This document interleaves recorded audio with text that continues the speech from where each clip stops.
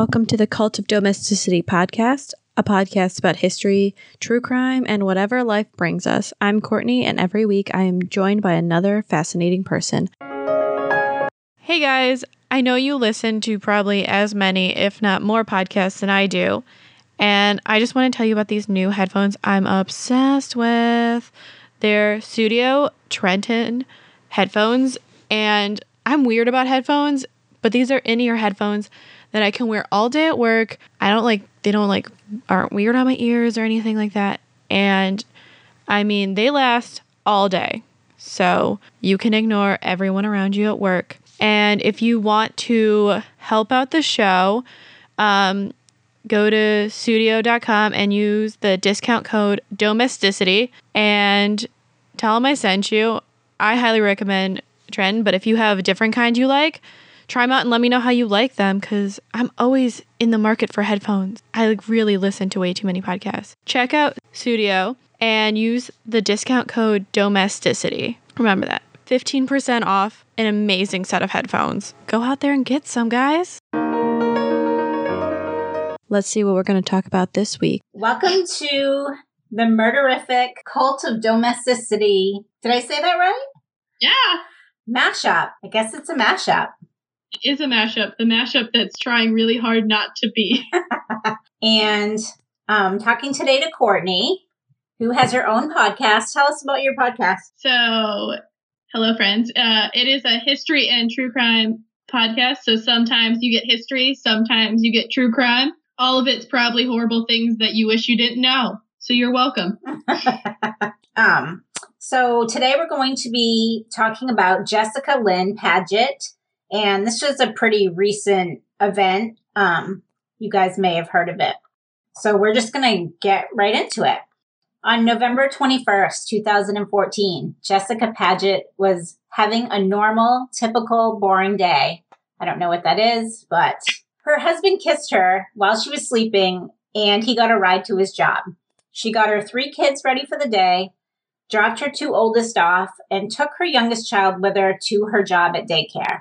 She left her job around lunchtime to do a quick errand and simply vanished, as lots of people do in these true crime stories. A massive search was done for Jessica, and when she was finally found 5 days later, the story of what had been done to her and who committed this crime will leave everyone in total disbelief and shock. This is Jessica Padgett's story. Woo! Woo! It's disappearance, reappearance. It's like she's a magician. Not in a good way. It's true crime. It's never in a good way. No, it's never. It's never good. So Jessica's life, she was born December 15th, 1980 in Allentown, Pennsylvania.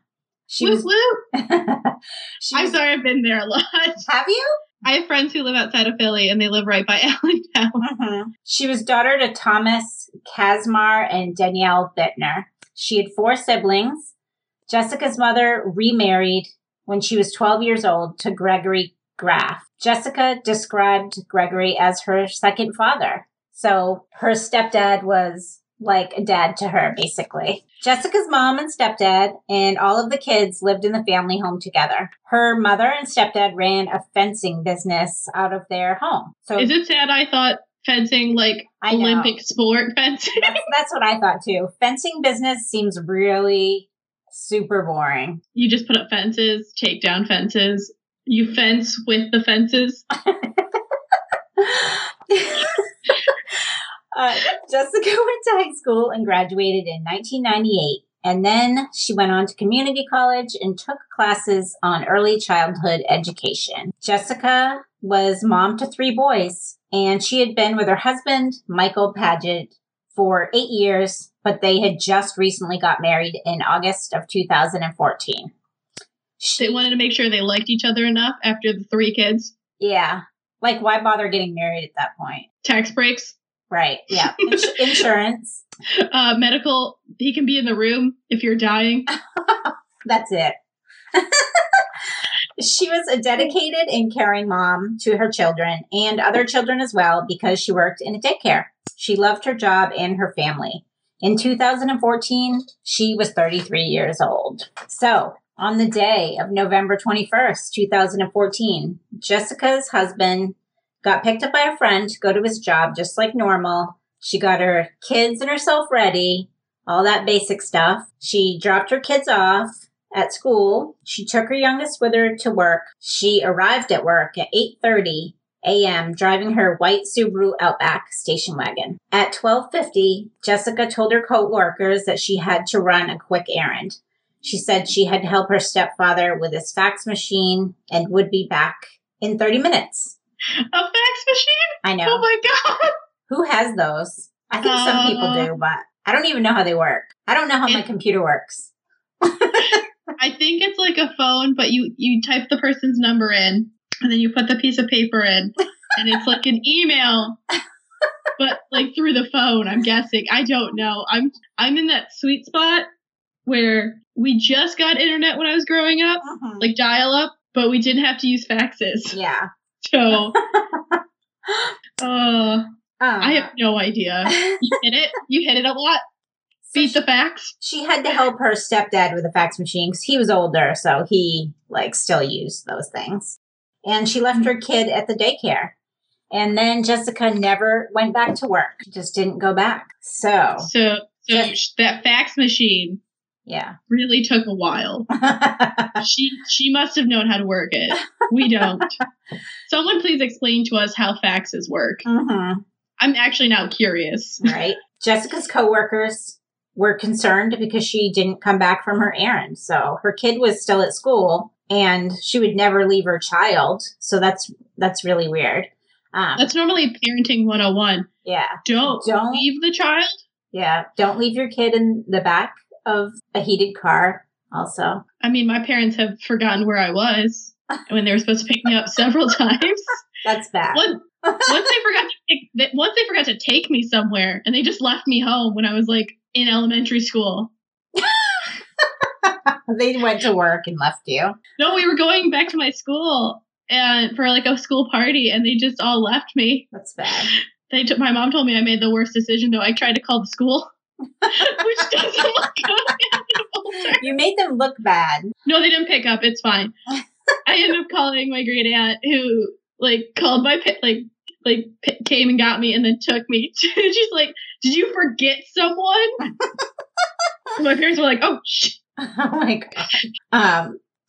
Jessica's coworkers started calling her cell phone repeatedly and no one answered. After 2 hours, her coworkers called her husband, Michael. And I've also saw that his name is pronounced Micah. So he didn't know where his wife was. At this time, everyone was pretty worried.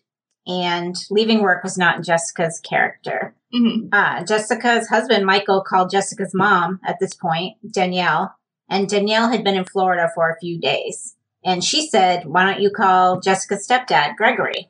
So they're just calling around because no one knows where she is. I'm going to tell you, because her husband, Michael, is also called Micah, I'm now just picturing him as the douche from Paranormal Activity, because his name was Micah. Uh-huh. Have you never seen? I know. Oh. Actually, I have seen the first one, but I only, it wasn't scary, so it didn't, stick in my head. It's basically the boyfriend who has all the cameras is Micah. Uh-huh. And so now it's just a stereotypical dude with dark hair. And that's now my mental image of him. Which isn't helpful. It isn't. But that's just where my mind went, is that it's the guy from Paranormal Activity who we never see again because he's dead. We'll just call him Michael. Nope, it's already stuck there. It's okay. Micah. It's Micah. Micah does call Gregory, Jessica's stepdad, and he says, "I haven't seen Jessica all day." Which is so weird. The fact wasn't the problem then. Yeah, he said he didn't see her, so maybe Jessica was lying about where she went. Another fax, maybe. Jessica's mother cut her Florida trip short, and she instantly flew home like any mom would do. Her kid was missing. After 4 hours, Jessica's friends and her husband went to the police and reported her missing. The police really jumped on this case, which is kind of odd because usually when you do these stories, the police are like, well, maybe she ran away. Maybe she wanted to start another life. And then they don't do anything. But Yeah, because she's a grown adult, and technically as a grown adult, you can do whatever you want. Yeah. And so they're like, well, she can disappear if she wants to. Mm-hmm. But everyone else is like, yeah, no, this is weird. This is really weird. Yeah. So they put out an APB on her. Basically, the officers know that she's missing and they know what her car is. And the police do the basics. They check if Jessica is in any hospitals or morgues in the area. And then, because the small town police were not equipped for this type of case, they called in the Pennsylvania State Police. That's actually really, really smart. Yeah. You don't even see that. Normally you see them bungle the case. Well, I mean, even if they do jump on it right away, they're like, we're good enough.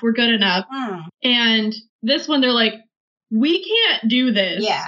Sorry, I just watched that. They probably had like 2 cops or something. Maybe they had like 2 officers. They probably had about 20, so you can rotate shifts, Yeah. But no, it's completely different than like when you think about the Madeleine McCann case, because I had to watch that documentary and I'm still traumatized. It wasn't good. That's why I'm traumatized. Yeah. But you just see like it's so jurisdictional. And when like people are like willing to say, we don't know what we're doing, let's get some people who do this here. It's so nice and refreshing. Yeah, it's different to hear. The police tried to retrace Jessica's steps that day and started trying to find any surveillance footage of her. They interviewed her friends, mother, family, stepdad, and her husband. The police pinged Jessica's phone, and they got a hit from that, and they found her car right off at the Dollar General parking lot. Jessica's white Subaru was abandoned in the parking lot. Was it unlocked? It was unlocked, and there was no Jessica. Her phone, purse, and credit cards and keys were inside the unlocked car. So it's not good. It's no bueno. That is like everyone's worst fear, because 1, you're abducted. 2, the rapture's happened, and we're all still here.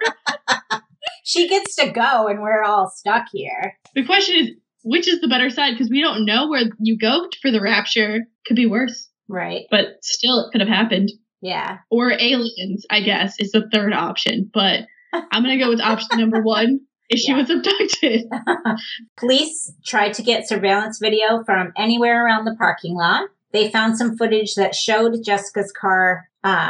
It showed her parking her car, which they thought it was her, getting out and walking down an alley. The footage was very blurry, and the police assumed that it was Jessica. So they started a huge search and searched for her for 5 days. Thousands of people joined in with Jessica's husband and family to find her. And they were handing out flyers with Jessica's photo on them. And there was a total media blitz. And it was all over the news and national news. So everyone was looking for her. I think this is always the nice part, is when someone goes missing and it's like really weird. Or like even like someone goes missing locally. A lot of people come out to look. Yeah. And you see the community come together being like, one of our own is gone. Let's go get her. And when it gets picked up nationally, it's nicer because then you got the whole nation looking for you. Right. Police kept re-interviewing Gregory, who's Jessica's stepfather, because his statements weren't making sense from the very beginning. First, he said he didn't see Jessica, and everyone at her work was like, well, she said that she was going there. So that's a little bit fishy.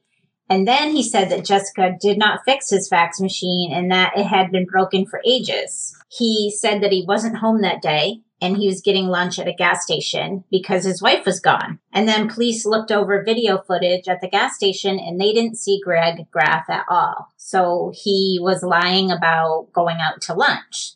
So they were like, something's up. Police got the surveillance footage of Jessica in the parking lot again. They sharpened the images so they could look at it better. They realized the person getting out of Jessica's white Subaru was most likely a man because when he got out of the car, he was like over the top of the car. So they realized he was like 6 feet tall. So it wasn't her. Yeah. No. Can I put a guess out? Is it Gregory? It might be. It might be.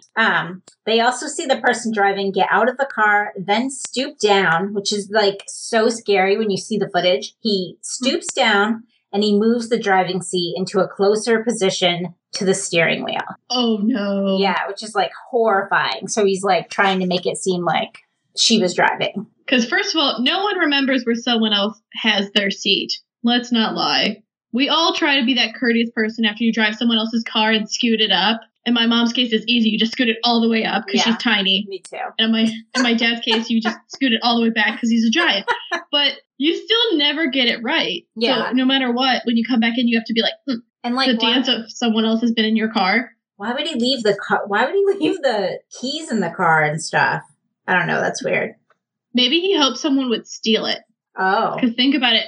If you see a car with the keys in it, phone, purse, no one, like, it's kind of like one of those, was it Chicago where they left like an unattended semi with like Nikes and all that in there as a sting to get people who would steal from it?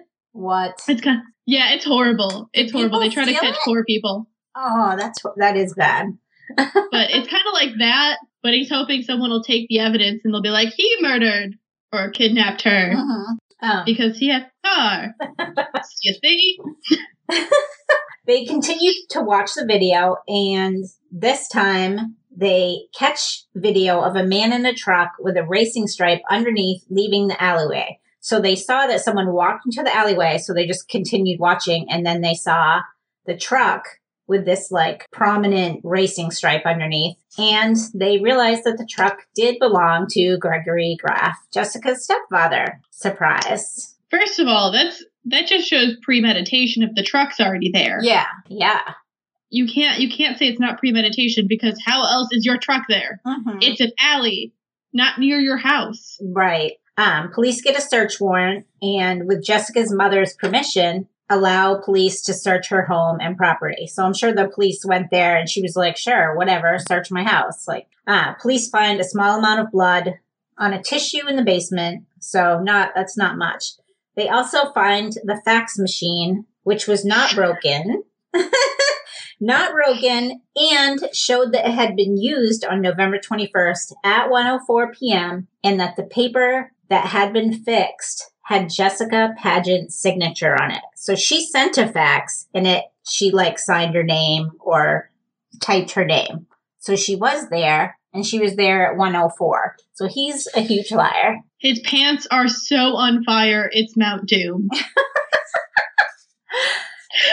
So police at this point are like, all right, Gregory, it's on. They interrogate him pretty hard, and they tell him all the lies that he has been caught in. Gregory, we should note, has never been arrested for any crimes in his life, and not even any misdemeanors. So the police were interrogating him, and he like cracked. Like an egg. Just like Forensic Files when they're like, we know you did this. And the guy's like, I know I did it. Like that. I'm so sorry. He's like Jello. He's so wiggly. Like as soon as they poke him, he's just like, no, I didn't. It's cool. I'm sorry. Gregory made a comment about not being able to see his dogs anymore. So they were interrogating him. And he's like, I'm not going to be able to see my dogs. So the police knew that he was going to confess. First of all, that is very valid. Don't commit crimes because you won't be able to see your dogs. And dogs are great. Yeah. Cats are better, but I'm allergic, so. Hey guys, I know you listen to probably as many, if not more podcasts than I do. And I just want to tell you about these new headphones I'm obsessed with. They're Studio Trenton headphones. And I'm weird about headphones, but these are in-ear headphones that I can wear all day at work. They aren't weird on my ears or anything like that. And I mean, they last all day. So you can ignore everyone around you at work. And if you want to help out the show, go to studio.com and use the discount code domesticity and tell them I sent you. I highly recommend Trenton, but if you have a different kind you like, try them out and let me know how you like them, because I'm always in the market for headphones. I really listen to way too many podcasts. Check out Studio and use the discount code domesticity. Remember that. 15% off an amazing set of headphones. Go out there and get some, guys. Gregory told the police that he killed his stepdaughter. At his home, he said that he gave her no warning, and he took a handgun out of his closet and shot Jessica in the back of the head. So she was fixing his fucking fax machine, and he walked up behind her, and he shot her in the back of the head. First of all, rude, because one, she is fixing something for you. Yeah. And 2, you just don't attack people. It is rude. The motive, he said, was sexual. He said, quote, I had a crazy feeling, something sexual in nature. At this point, my mind was still spinning, basically thinking of sex for whatever reason. During that time, I tried to video, and I don't know why. So he confesses to taking out his video recorder, and he tapes all the sexual things he did to her body when she was dead. His own stepdaughter, the girl who described him as a second father, and a man that she had known her whole life. So, I'm sorry. I'm just. Yeah, moment of silence for real. So many thoughts, because like clearly it was premeditative to a point. Yeah, like because he like had to get rid of the stuff, but it doesn't seem like he just like all of a sudden he just snapped and he was like, I just killed her. But you're still like, what? Where did this come from? Yeah, like he must have been thinking about this for a while. Like you don't just like think about this for 20 minutes. No, this has been lurking. Yeah. That's scary. This explains why a lot of women are true crime fans, because we're all like, you never know who's a freak and you never know who's a kind of kill you freak. Yeah. As I told you, I got my new fridge yesterday. Yeah. And single white female, alone in my apartment, 2 guys bringing in a fridge and stuff. And I was just like, only realized afterwards the guy was like, 1, he told me I was beautiful, which it was a lie because it was early morning. And 2, he had asked me like, he was like, oh, so you're here alone or something. And I was just like, later, I was like, oh man, this is how I die. So naturally I tell Heather from Nature versus Narcissism, because she lives 15 minutes away. I'm like, if I die, it's either this guy from Lowe's or it's the murder van guy who parks outside. Either one, you've got this now. But if I turned up dead and didn't make it to one of the 2 police stations that are close to my apartment, that's what happened. Now they know where you live. Yes, I know they know where I live. He's been in my apartment, unlike murder van guy who just parks his murder van right outside my window, which is creepy. It's like the street is probably less than 4 feet away from my kitchen window. So if he's parking in the one spot, he's right there. He can see inside my kitchen. But the other guy's been inside my kitchen because of the new fridge, and I'm very excited about that. But still, I'm now paranoid as hell. Live constantly like you're going to get murdered, and you won't be murdered. Though apparently that did not help Jessica at all. No. And of course she didn't expect her stepdad to murder her. Like you could be in bed with the devil and you don't even know it. Like your stepdad. I believe there's a whole investigation discovery called Who the Fuck Did I Marry? So clearly that's true. Gregory also described the whole experience as a, quote, nightmare. And a nightmare for him. It was a nightmare. And also says, I wasn't thinking. I just thought I could get away with something. So weird. And then Greg goes on in his confession to say that he didn't understand his actions. He never fantasized about violence, but he does watch a lot of porn. He's a liar. Real question, what kind of porn is he watching that this is his fantasy? Clearly really aggressive porn. And, I'm sorry it was a nightmare for you while you're defiling a corpse. Yeah. But I'm sure she didn't think it was great either because she's dead.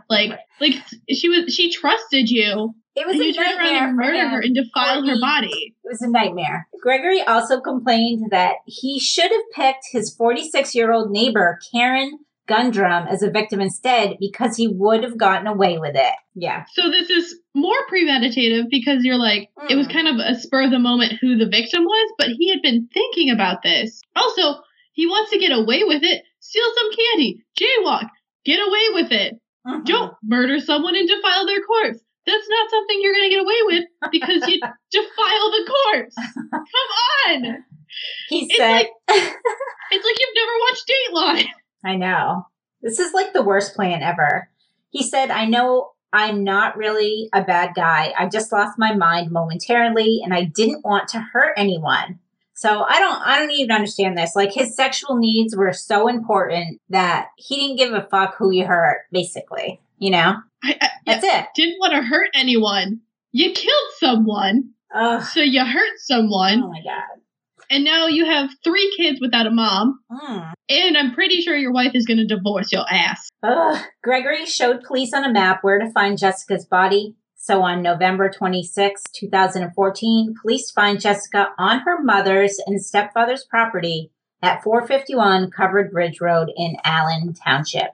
She was down an embankment behind a shed, wrapped in a blanket with debris and leaves on top of her. So he just pushed her down an embankment and barely covered her. My question would be, did he cover her face? Because if you cover the face, it shows regret. But yes, I believe he did. So he probably regretted killing her. It was. I'm going to go with it was an opportunistic crime that he had been fantasizing about, and she was just the unlucky person for some reason who was the target of it.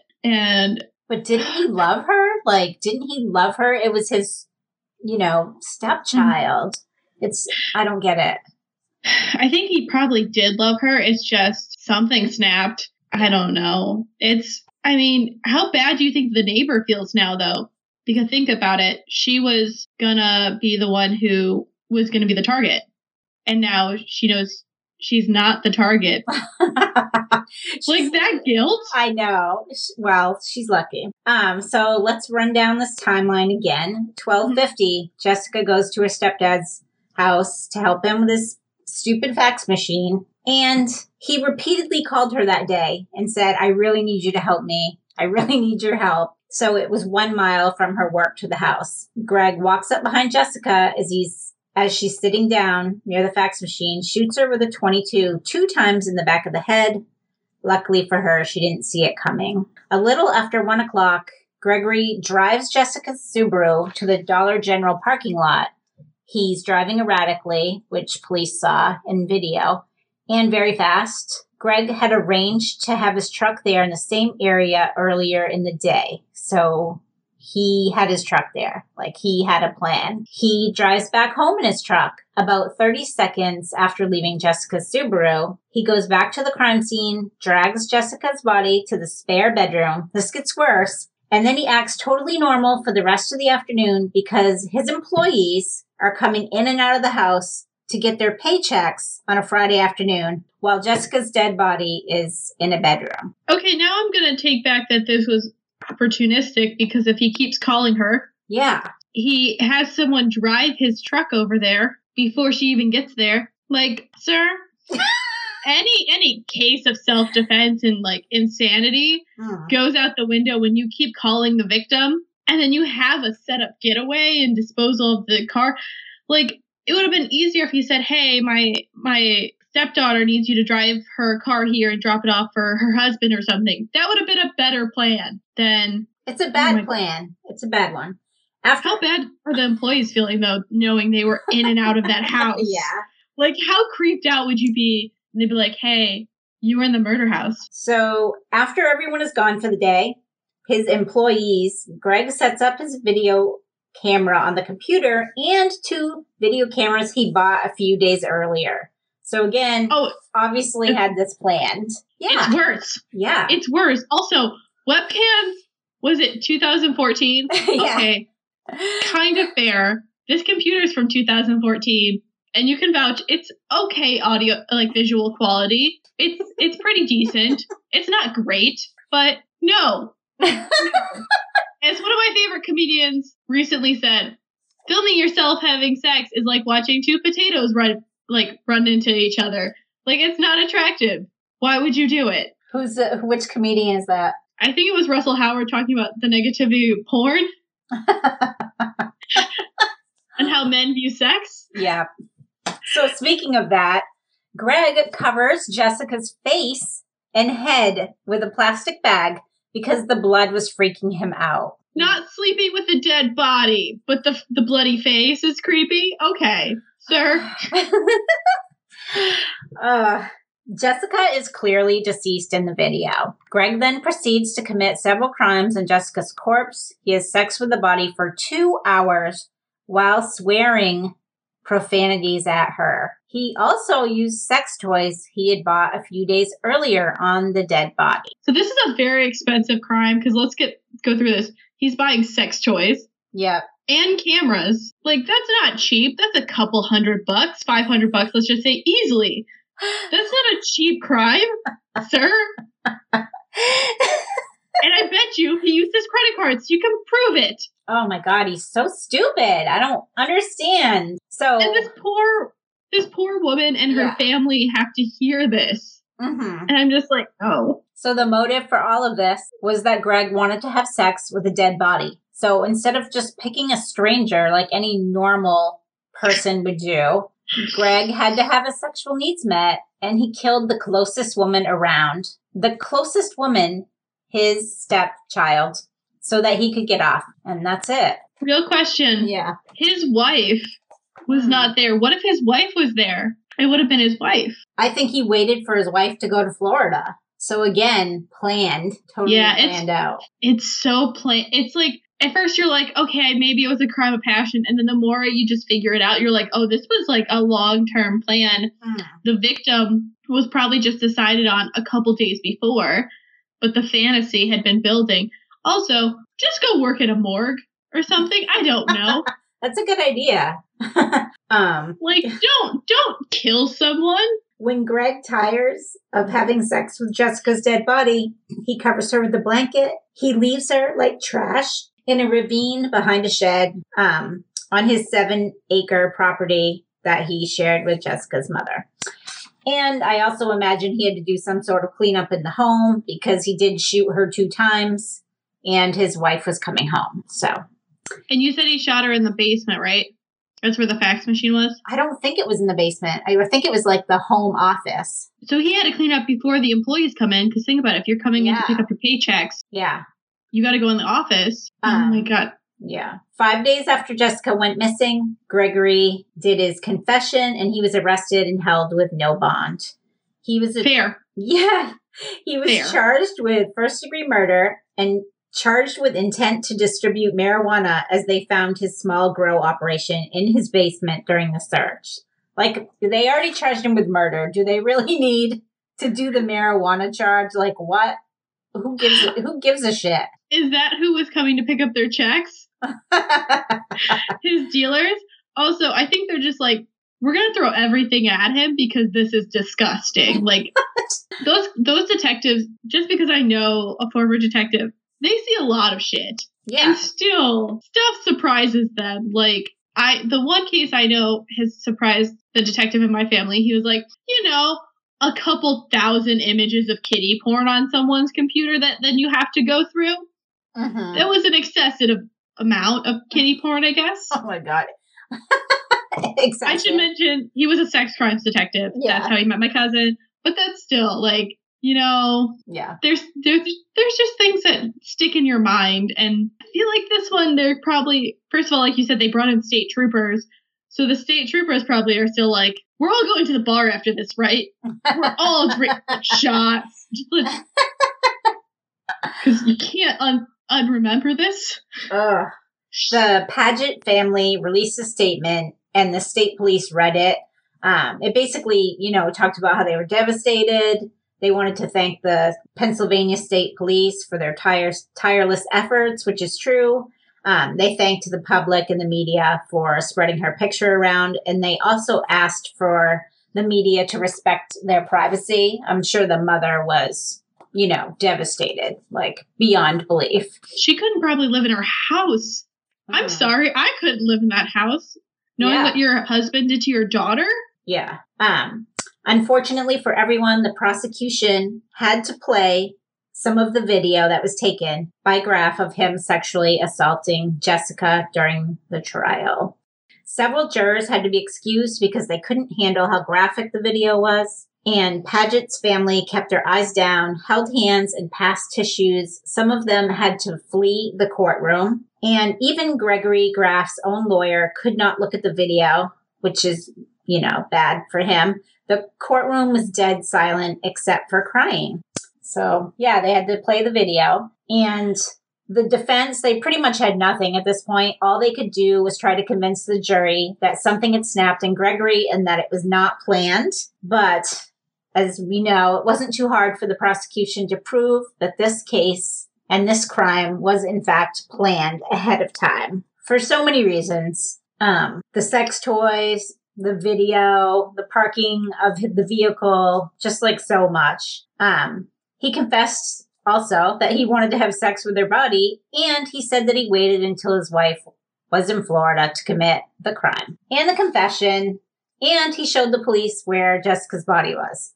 So it was pretty cut and dry. November 13th, 2015, the jurors went out to decide Greg's fate, and it took them 6 minutes to come back with their vote. 6 minutes. So they walked to the room. They all looked at each other like, they were like, yep. We're rallying. He's gone. Like everyone's just like, yeah, we all saw that video, right? We all had to see that. Yeah. We're all burning our eyes after this, right? Yep. Okay. Guilty on all charges. Okay, go back. I think they beat, what is it? There was one from... There's one with less than 6 There's minutes. one that's pretty close, and it's like a big... I feel like it's Emmett Till, but it might not be, where it was very quick turnaround, where basically they said they asked for some coffee, and that was the only reason they took that long, is like they just went through and they were like, it's getting off covers it, and they were like, we've never seen a jury come back this fast. Wow. And you're just like, When defense attorneys and a former prosecutor say that, you're just like, oh, that hurts inside everywhere. Gregory was found guilty of first-degree murder for the death of his stepdaughter, Jessica Padgett, and guilty of sexually abusing a corpse. He received life in prison with no chance of parole. He was 54 years old, and Jessica's family, they were crying, and they had like cheers of yes. And of course, Greg showed no emotion at his sentencing because he has no emotions at all.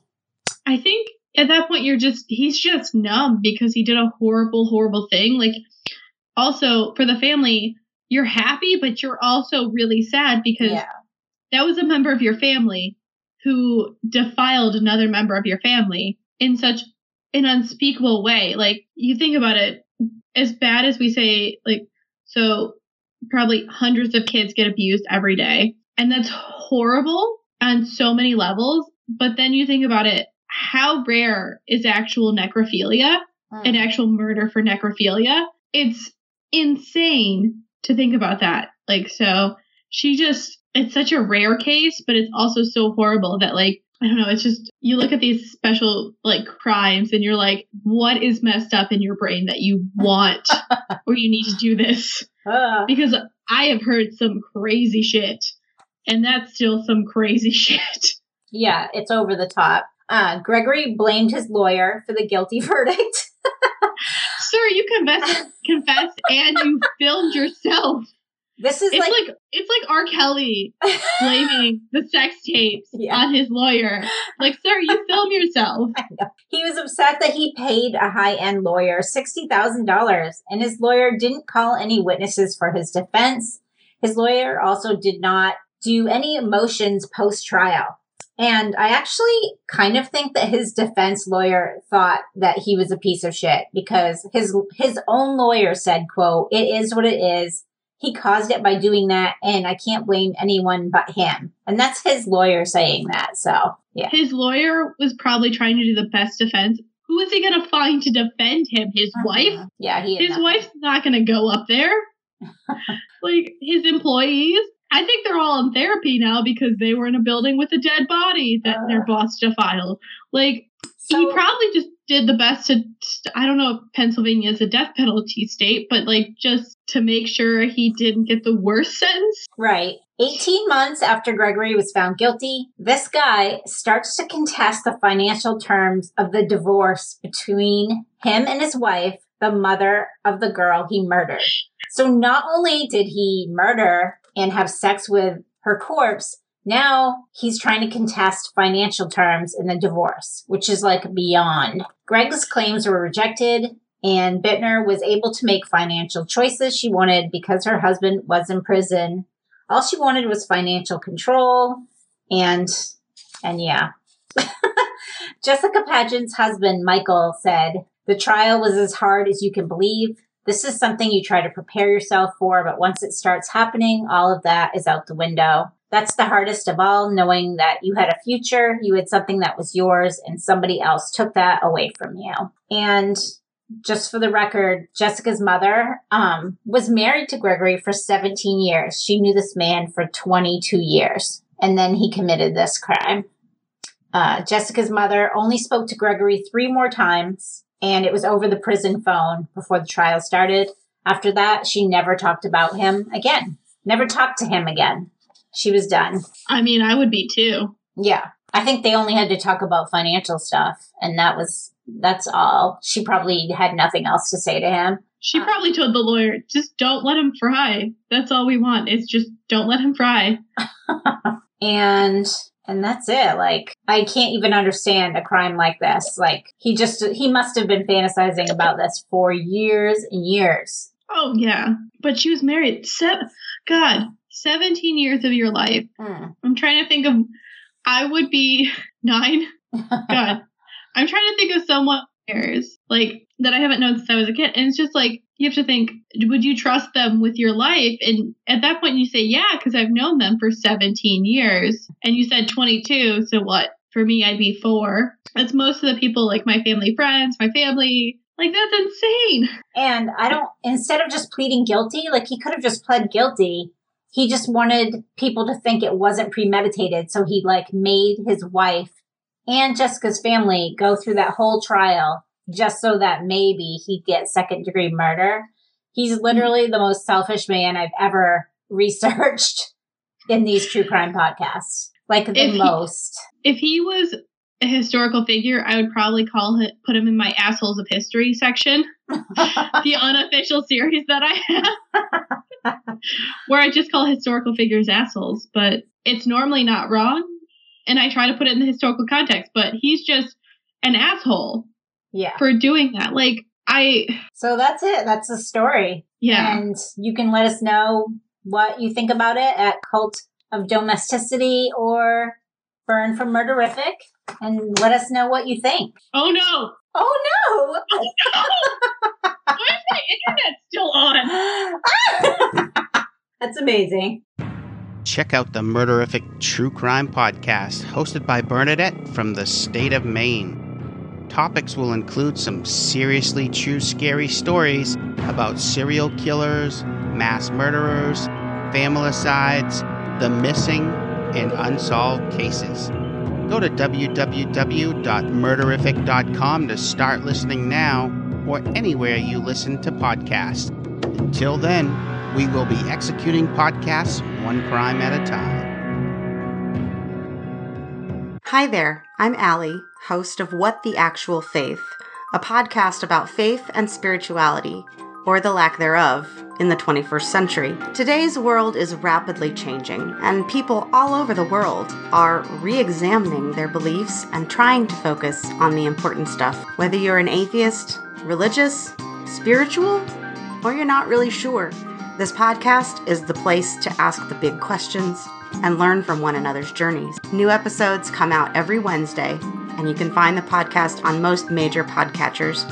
And you can check me out on Twitter and Facebook at WTA Faith Podcast. This is where I leave you. Breathe in peace, friends, and breathe out love until we meet again. Cult of Domesticity, we're available on all podcatchers. Remember to rate, review, subscribe to help spread the word, or just force other people to listen to it. Our Facebook and Twitter are at Domestic Podcast, and our Instagram is at the Cult of Domesticity. We also have podcast merch at Threadless. As well, if you want to support us financially or show some appreciation, we have a PayPal tip jar and a Patreon, which has some pretty great perks. Any topic suggestions, feel free to email us at domesticpodcast@gmail.com. Remember to stay domestic and cult free.